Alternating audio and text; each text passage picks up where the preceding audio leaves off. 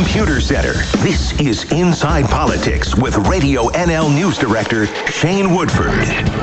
Good morning and welcome. We have got a lot to talk about on the show today. We're going to be consumed mostly by the Plecas report, and we're going to be joined by Andrew Wilkinson, the leader of the BC Liberal Party, in the back end of the show. But first, real pleasure to welcome to the show the Vancouver Sun's Vaughn Palmer and Global BC's Keith Baldry. Welcome both. Good to talk to you again. And welcome back, Keith, your first show of the year. I hope your holidays were good. Yeah, well, I didn't take much time off. There's so much going on. No kidding. Okay, guys, let's dive into this because there's a lot of stuff to chew over here. Vaughn, you'll remember, and Keith too, before Christmas, as we wrapped up the last season of Inside Politics, I said that we were standing, and where we were standing with the Plecas report at the time, I said we're standing in front of two roads. Either Plecas has lost his mind, or he's sitting on the mother of all investigations. I think we've more or less answered that question. But first question to you, Vaughn, in light of the 76-page Plecas report, is this a complete exoneration of Darryl Plecas, or do questions still remain?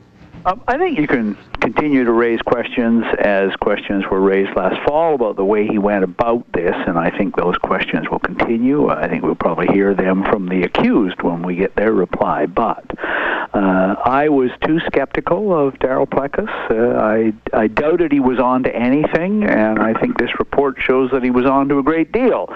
He's claiming vindication. He certainly has demonstrated that this was something valid, that this needed to be looked into. I think the other thing that really jumps out to me is he's shown how only a Speaker of the legislation, with the legislature, with the power and the access of a Speaker, could have gotten together all of this stuff and produced this fairly impressive documentary record. Yeah.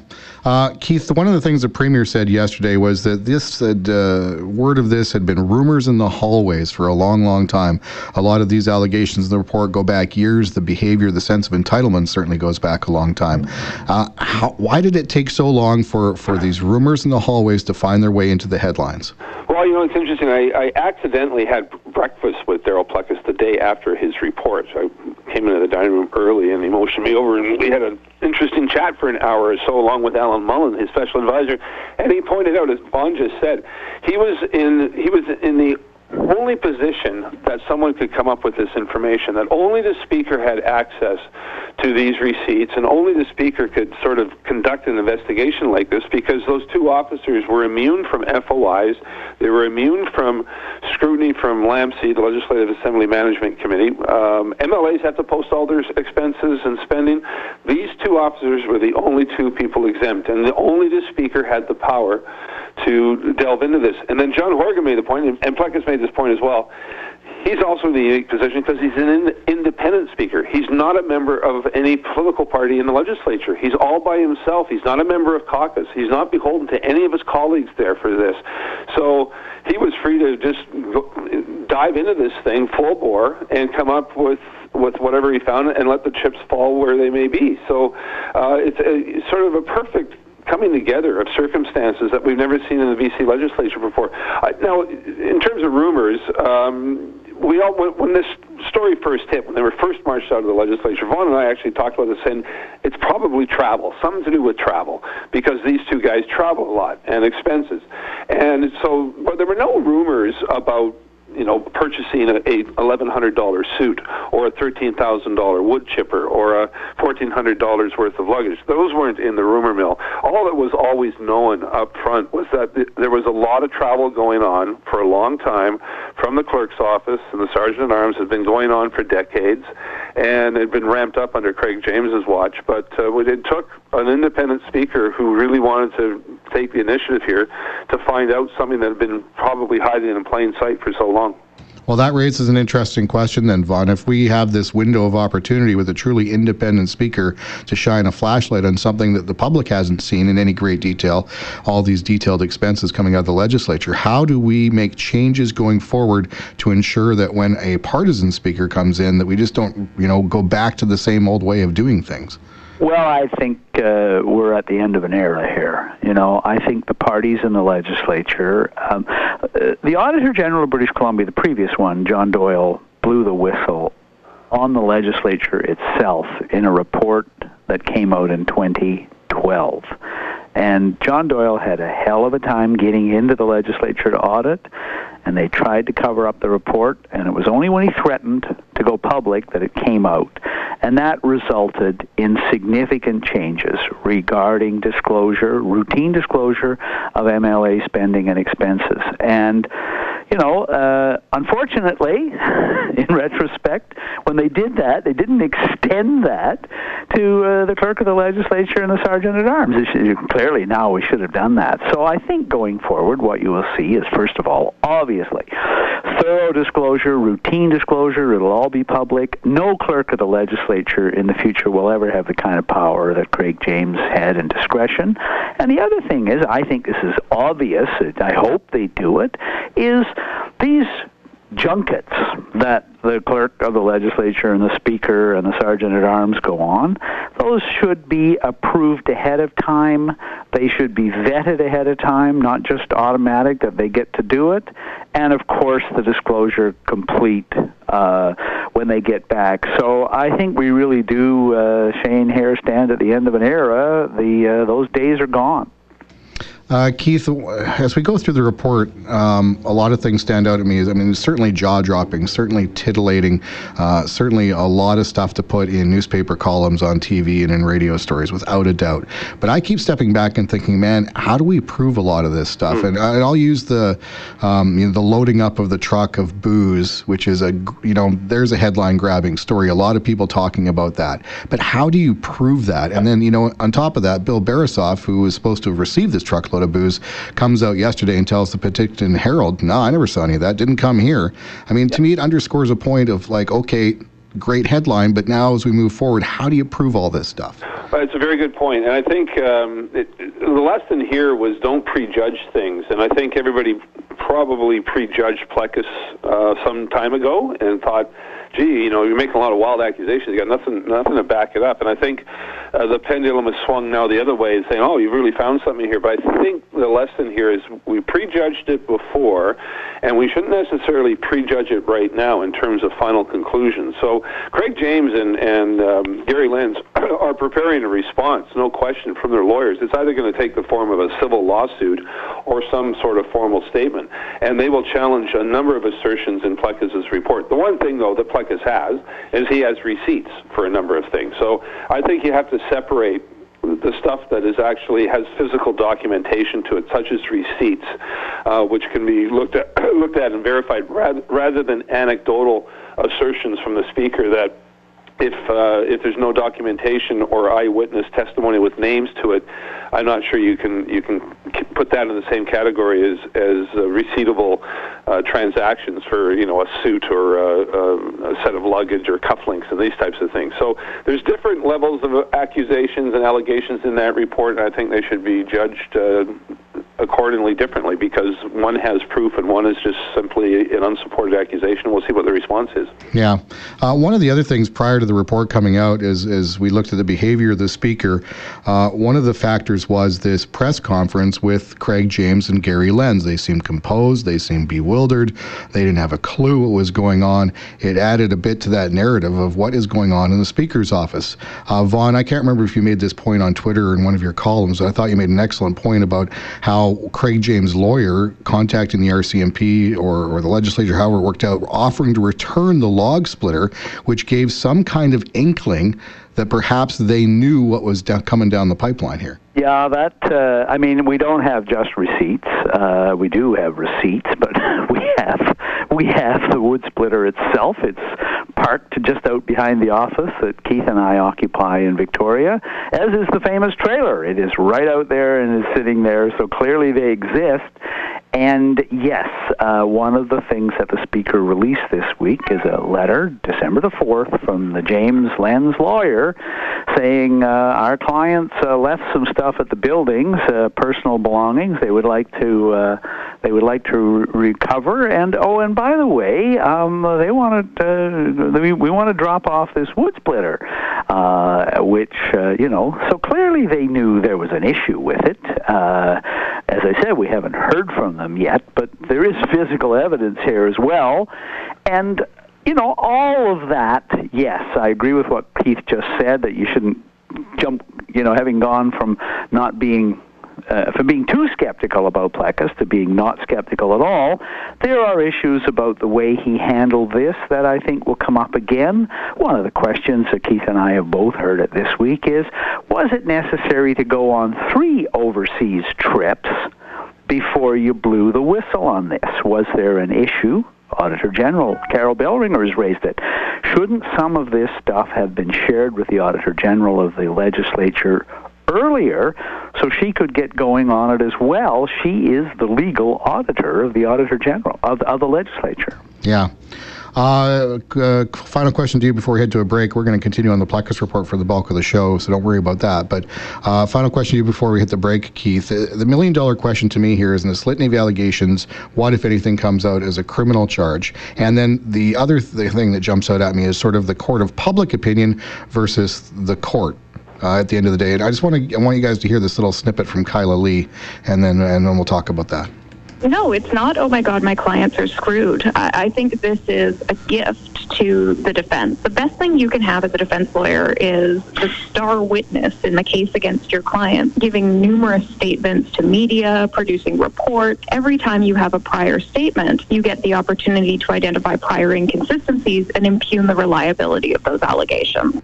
So that's Kyla Lee on the Plecas report. Keith, will it turn into, the court of public opinion is one thing, but the court is a whole other thing. Yeah, I talked to a retired police detective of 27 years experience who told me he's read the report, he's looked at all the exhibits that were attached to the report, and he's come to the conclusion he doesn't see a criminal charge arising from any of these allegations. He thinks it's a civil case, it's a workplace dispute.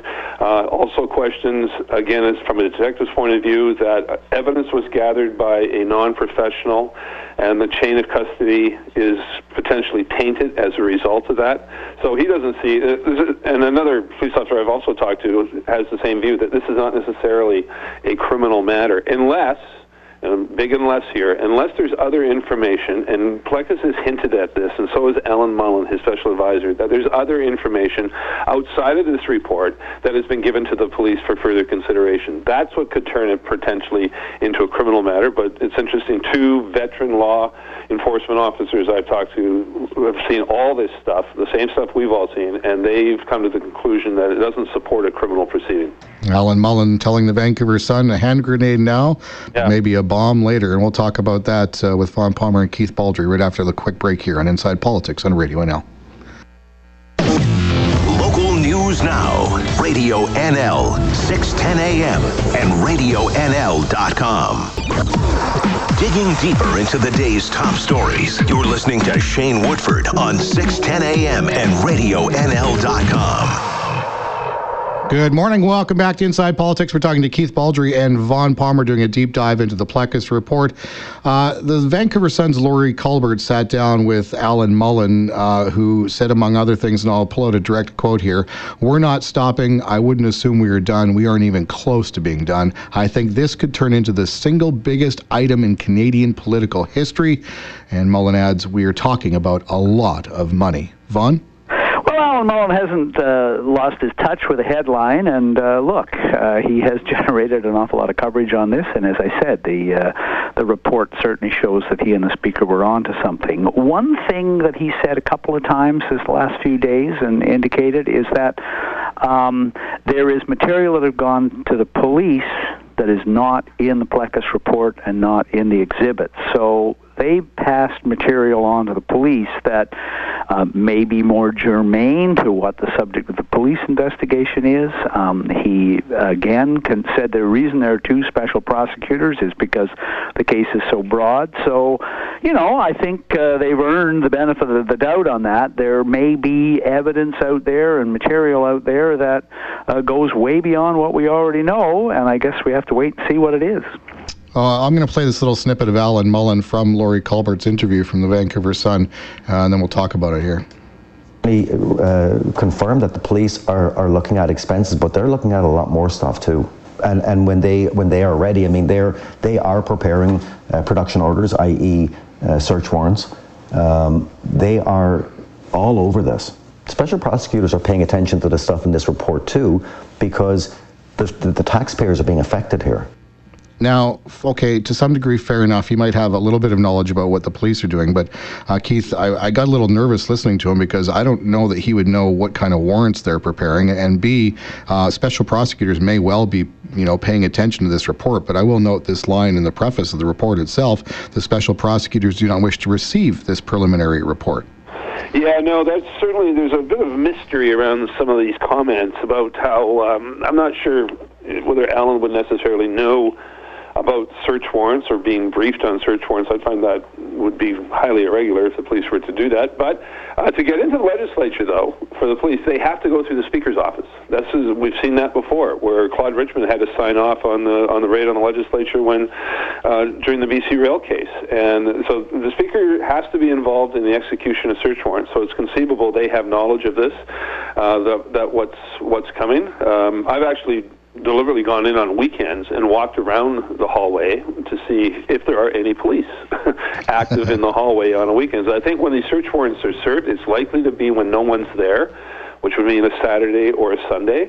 And again, that's why I've been checking in there pretty well every weekend since this thing first broke to see if the cops are in either of the offices, the clerk or the sergeant-at-arms. So where this is headed is there's going to be an audit where Alan Mullen says we're not finished yet. I'd be wondering whether they sort of have to stand down, he and Plecas, and allow Carol Bellringer and her team of professional auditors to come in and start looking at all the paperwork. But the police investigation continues, and it's obvious, or at least from Mullen's comments, they have information that they're examining that is outside of this of the stuff that's contained in this report. Vaughn, another troubling aspect to the Plecas report is all of these accusations centering around Craig James, not just on the crazy spending, but on his sort of coziness with the BC Liberals, taking expense-paid trips to see Christy Clark and all of these other, Bill Barasoff, all these Liberals who at the time were out of office, implications that they were trying to rein in Gary Lenz. One comment in the report, ostensibly in a conversation around, I don't know if I'm a little nervous about the police or whomever looking into the expenses, and apparently Craig James making some comment along the line of, I've got all this dirt on the Liberals, I can shut that down. Is there a concern, is there a worry here with Craig James' alignment or coziness with the BC Liberals, or no? Yeah, and I think it's been there right from the beginning. The day after Craig James was appointed clerk of the legislature in June 2nd, 2011, had a piece in the Vancouver Sun pointing out that we'd never had a clerk of the legislature appointed this way before. All the previous clerks of the BC legislature, certainly in modern times, had been nominated by the premier of the day and seconded by the leader of the opposition of the day, and were chosen unanimously by all parties in the legislature. It emphasized that these were nonpartisan appointments undertaken with consultation. There was no question from the beginning. The problem with Craig James was there right on the 2nd of June 2011. He was nominated by Rich Coleman for the Liberals. The then leader of the opposition, Adrian Dix, got up and protested. The then opposition House leader, John Horgan, got up and protested. And James is, as near as I can determine, he may be the only clerk of the BC legislature. He is certainly the only one in modern times that was elected by the government over protest from the opposition. The vote was 47 Liberals, 30 New Democrats opposed, and the only independent in the House that in those days, Vicky Huntington, opposed as well. So it wasn't a question of whether or not Craig James was qualified.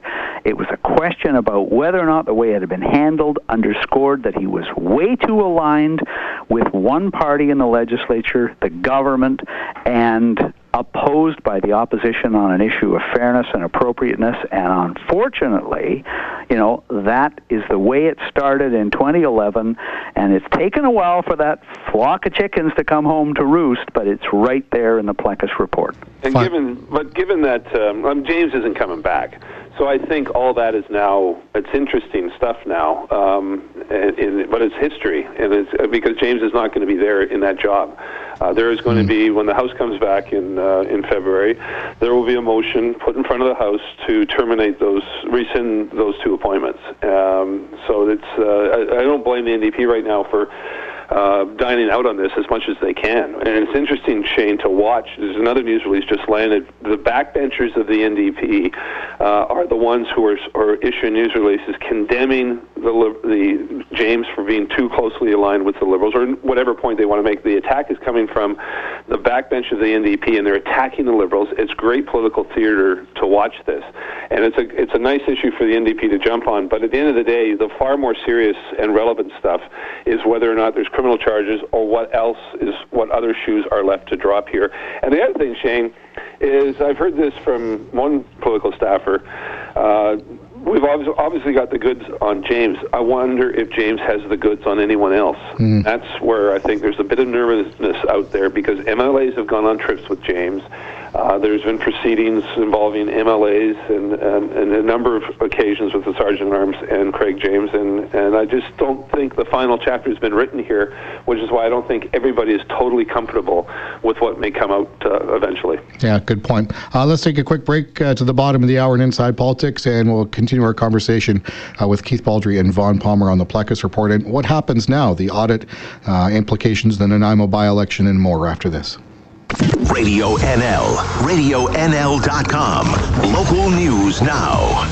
The voice of your community. You're listening to Shane Woodford on 610 AM and RadioNL.com.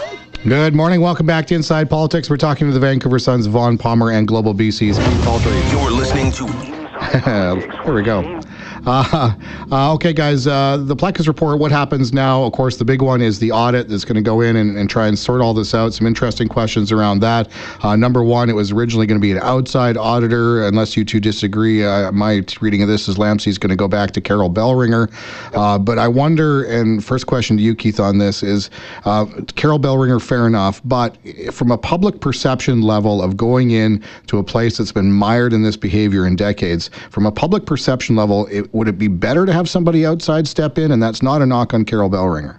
No, I think Carol Bellringer is the right choice. Keep in mind, John Doyle, as Vaughn mentioned a while ago, John Doyle, her predecessor, was the first one to try to take on this issue. So there's at least that office has a track record of trying to get to the bottom of this, and they've been stymied in the past. But no, Carol, it would be problematic to go out of province on a number of levels. First of all, it's not just one person. This is an office, and I don't think any other province is going to say, sure, take our Auditor General away from us for 6 months. That's just not going to happen. And it's not like you can call KPMG or Price Waterhouse to come in here. As Carol Bellringer points out, in terms of statute authority, her office is the only authority that has any legal basis to go into the legislature and to look at the transactions there. The legislature is not a Crown corporation. It's not a private company. It is actually above the law in a number of areas. It's not like local provincial bylaws or city bylaws do not apply to the legislature. The smoking ban, for example, in the Capital Regional District that was there in the 90s was challenged and by the clerk of the legislature saying your bylaws do not apply to this place. And so it's a special place, and only Carol Bellringer has the authority, I think, to go in there, which is why when she gave that interview to Rob Shaw in The Sun pointing out her concerns, Mike Farnworth phoned me in the morning saying, oh boy, they misspoke when they voted to send this out of province. They were in an extraordinary situation at that Lamsey meeting. The electricity in the air was palpable, and they realized this was dynamite report that was a hot potato, and they inadvertently said, let's go out of province, thinking that would match the mood of the public. But I think we would be well served for Carol Bellringer to come in here and to have her team take a look at this, and I don't think it diminishes the credibility of that probe at all. All right, and the other side of that, Vaughn, is there's questions, of course, around the terms of reference and the scope. I mean, how far back should this thing go? I know there's some talk about, well, at least should go back to 2011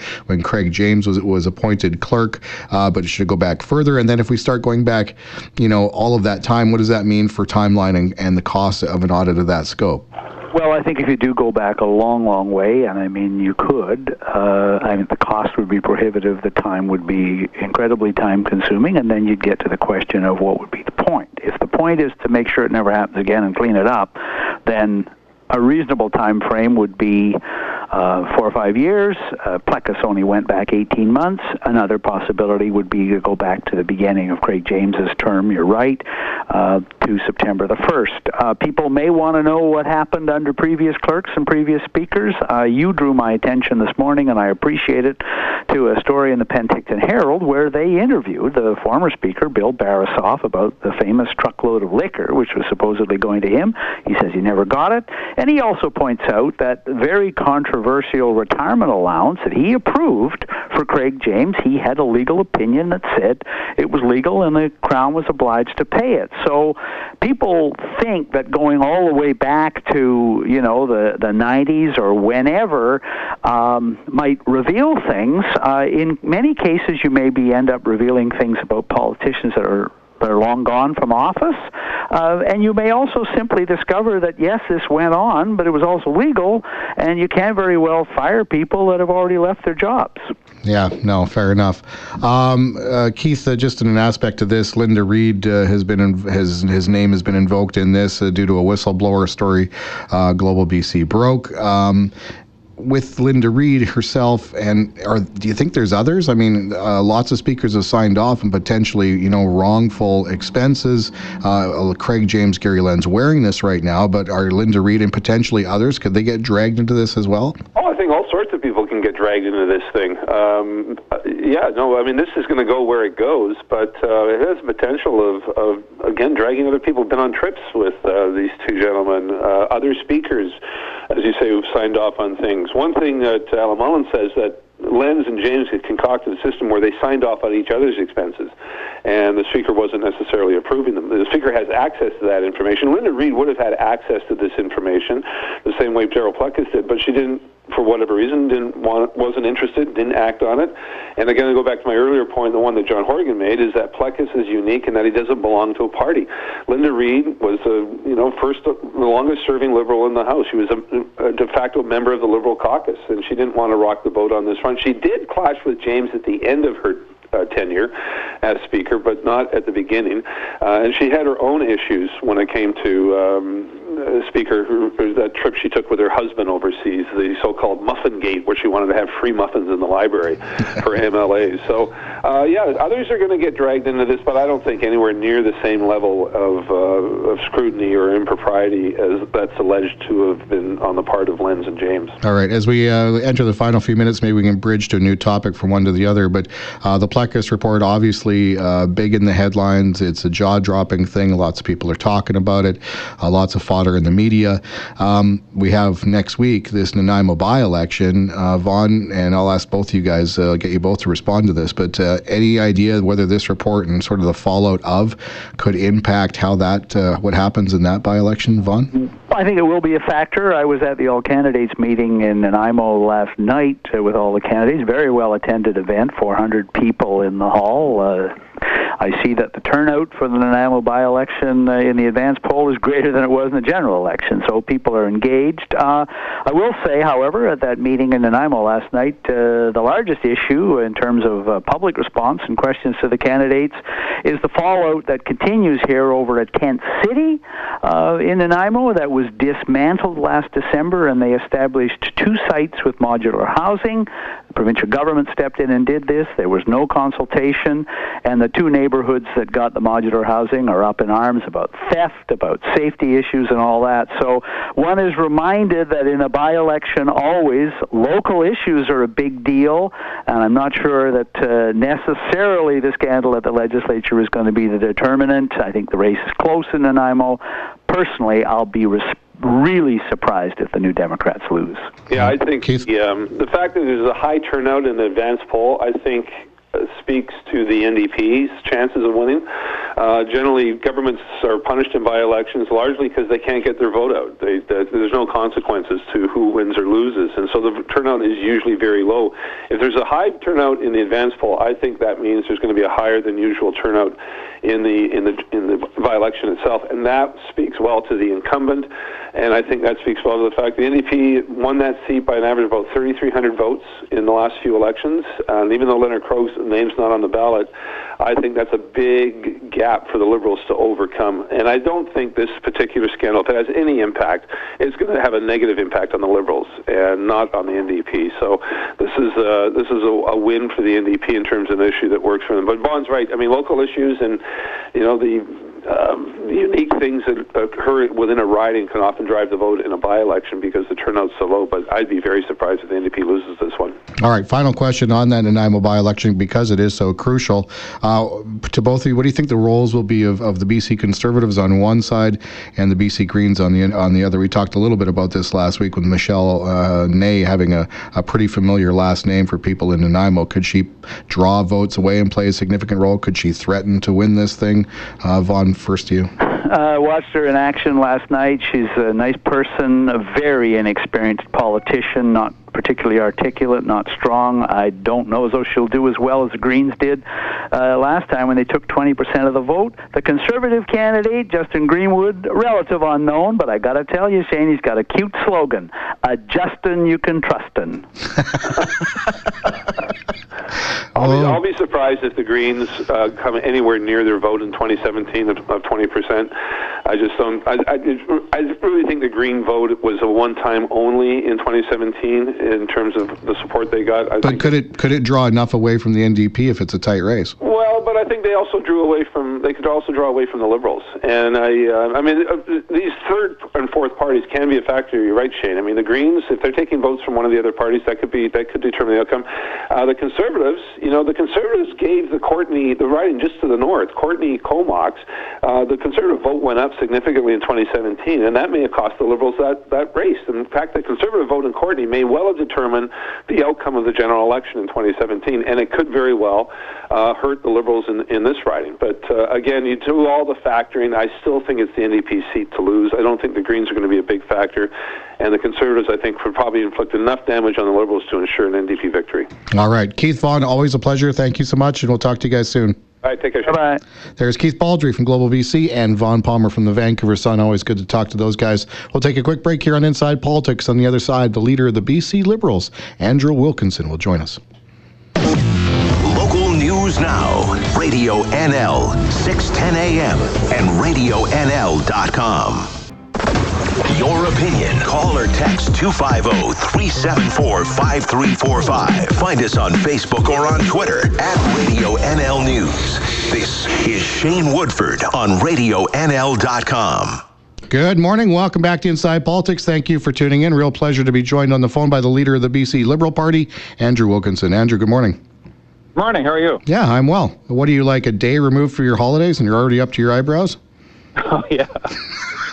I'm all right. Yeah. We've been trying to get something done, and yesterday was a chance for the parties to pull together and clean up this mess at the legislature, but unfortunately, John Horgan didn't want to do it. Let's dive into that issue, and then we'll talk to Nanaimo on the back end here. Number one, do you owe Darryl Plecas an apology or no? Well, we've been asking for 10 weeks for the Auditor General to be involved in this review of the situation at the legislature. Darryl Plecas obstructed that, the NDP obstructed that, the Green Party obstructed that. It's hard to say why. The Auditor General sat in the meetings and said she's happy to get involved and she should be involved. That's her job, and they didn't want to do it. That's why we were critical of Mr. Plecas for running his own little operation that seemed to be involved in this forensic audit with no auditing credentials, no accounting credentials, no police credentials, no legal credentials. And they decided to do their own little review. And now the report's out, so the obvious question is, when's the Auditor General going to get the chance to get into this? And we hope the answer is as soon as possible. So yesterday I put out a request to the Premier for us to agree to stop the sniping and get to the bottom of this, to put a ban on foreign travel unless there's 6 weeks advance notice and approval from the Management Committee. Stop these travel junkets abroad, period. Secondly, to post all of the Legislative Assembly staff receipts online, just like MLA receipts have been online for 5 years. That was a BC Liberal initiative pushed through by Mike de Jong when John Horgan was on the committee.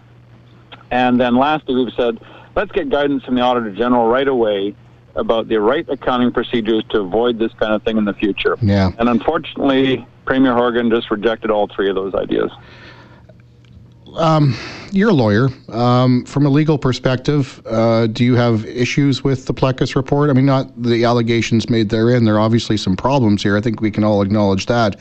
But as we move from the court of public opinion into possibly court, do you have issues with the Plecas report? Well, two issues there. The first is to restore public confidence in the institution, because it's a $55 billion budget. The legislature is responsible for spending about $6 million an hour, every hour of every day of the year, and that belongs to the people of British Columbia. So we're calling out to clean the air, clean house, make sure this is a credible institution. That's the first level. The second level, as you point out, is the legalities of this. It's going to get messy because Mr. Plecas has blundered into the middle of this RCMP investigation. We gather there have been no search warrants executed, and so I'm not a criminal lawyer, but the idea that all this is out in the public now may well taint the witnesses who would be involved in this. So the police, I suspect, are not too pleased with Mr. Plecas' behavior so far. In terms of a civil lawsuit, there could well be a lawsuit to recover some of these funds from Mr. James and Mr. Lentz. The much more likely scenario is that James and Lentz will somehow say that there's been no violation of their contractual or employment relationships, and they will sue the government.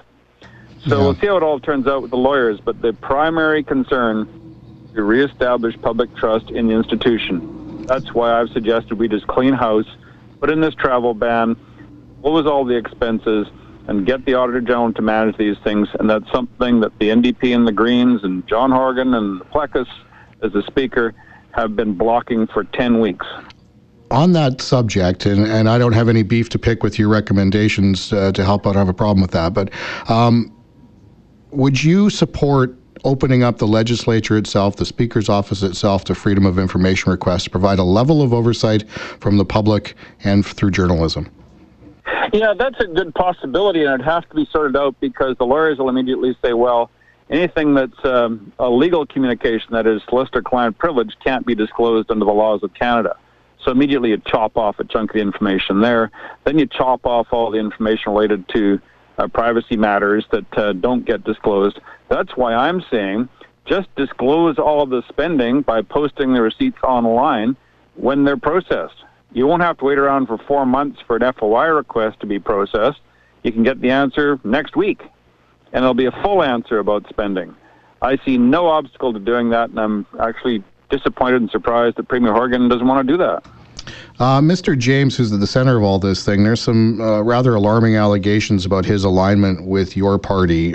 Can you shed some light on that? Is Craig James an ally of the Liberals, or do you have concerns there? What's going on there? Well, there's been a very selective disclosure of meetings between Craig James and various people in elected office as Liberals. Craig James, as the clerk, his job is to meet with people in the political parties. So he's met with Mark Farnworth probably 500 times. He will have met with John Horgan many times. You'll notice that none of those were disclosed. So there's a bit of selective disclosure going on here. It's part of his job to meet with the House leaders and to meet with the leaders of the parties and make sure that the House is functioning. And you can have all kinds of opinions, whether they're allegations or not, about Mr. James, but that's part of his job. But he was meeting with Liberals who are no longer in office, so I don't imagine they'd be involved in the functioning of the House. I know nothing about that. So that's a good question for Mr. James and the people who met with him, because certainly it didn't involve me. I can't really comment on that. And that's one thing you learn as a lawyer. Don't run around making commentary on things until you've got all the facts straight. All right, we're running out of time, and we never have enough when you're on, but next week a pretty crucial by-election in Nanaimo. If you guys can seize that seat, it drastically changes the dynamic in the legislature. Gut feeling on your part as we go into the final few days here? Well, our candidate in Nanaimo, Tony Harris, has done an extraordinarily good job in 2 separate debates and on the doorstep. People really like Tony. He's a Nanaimo guy. They've been there since 1876. He's spent his whole life there. He's talking about ways to make Nanaimo a better place, and the NDP and the Green candidate are busy sniping about party politics. So we're pretty optimistic there. It's going well. I'm on my way there now, and we'll be out in the streets in Nanaimo tomorrow, and people will be interested in the things that make their life go round, their car payments and their kids' soccer game and transportation, and that's what Tony's talking about. Do you have concerns about a vote split, either votes leaking to the BC Conservatives or even perhaps the BC Greens? Well, that's up to voters. They get to make up their own mind. That's why we have elections, and we'll do our level best to put out a program and a great candidate to say there's the prospect of a better future in Nanaimo. It's been largely taken for granted by the NDP because they've held it for so long. They had a good candidate there before, Leonard Krogh, but he's moved on. So it's going to be interesting to see what the voters in Nanaimo have to say about the whole thing. Is the Nanaimo by-election a bit of a dry run into how the Liberals themselves would run as a party in the next general election, or is it a dynamic one-off unto itself? Well, by-elections are always kind of a one-off thing. Turnout is never as big as in a general election, although the advance polls are showing good results in Nanaimo. And what we're proud of is having a great candidate who said that he believes in Nanaimo, believes in the Liberal Party, and thinks BC can be a better place. Well, we will see what happens next week. Always interesting in BC politics. Andrew, always a pleasure. Thank you, sir. We'll talk to you soon. All the best. Thanks, Jen. There we go. That's the leader of the BC Liberal Party, Andrew Wilkinson. I didn't want to be too chatty about Craig James, which is rather interesting. We're not going to take a break. The show is coming to an end. I will see you again in Inside Politics right here on Radio NL with a panel and special guest next Friday. 106.7 Logan Lake, 98.1 Blue River, 97.5 Avola. From CHNL in Kamloops, a Stingray radio station. This is Radio NL 610 AM. Local news now.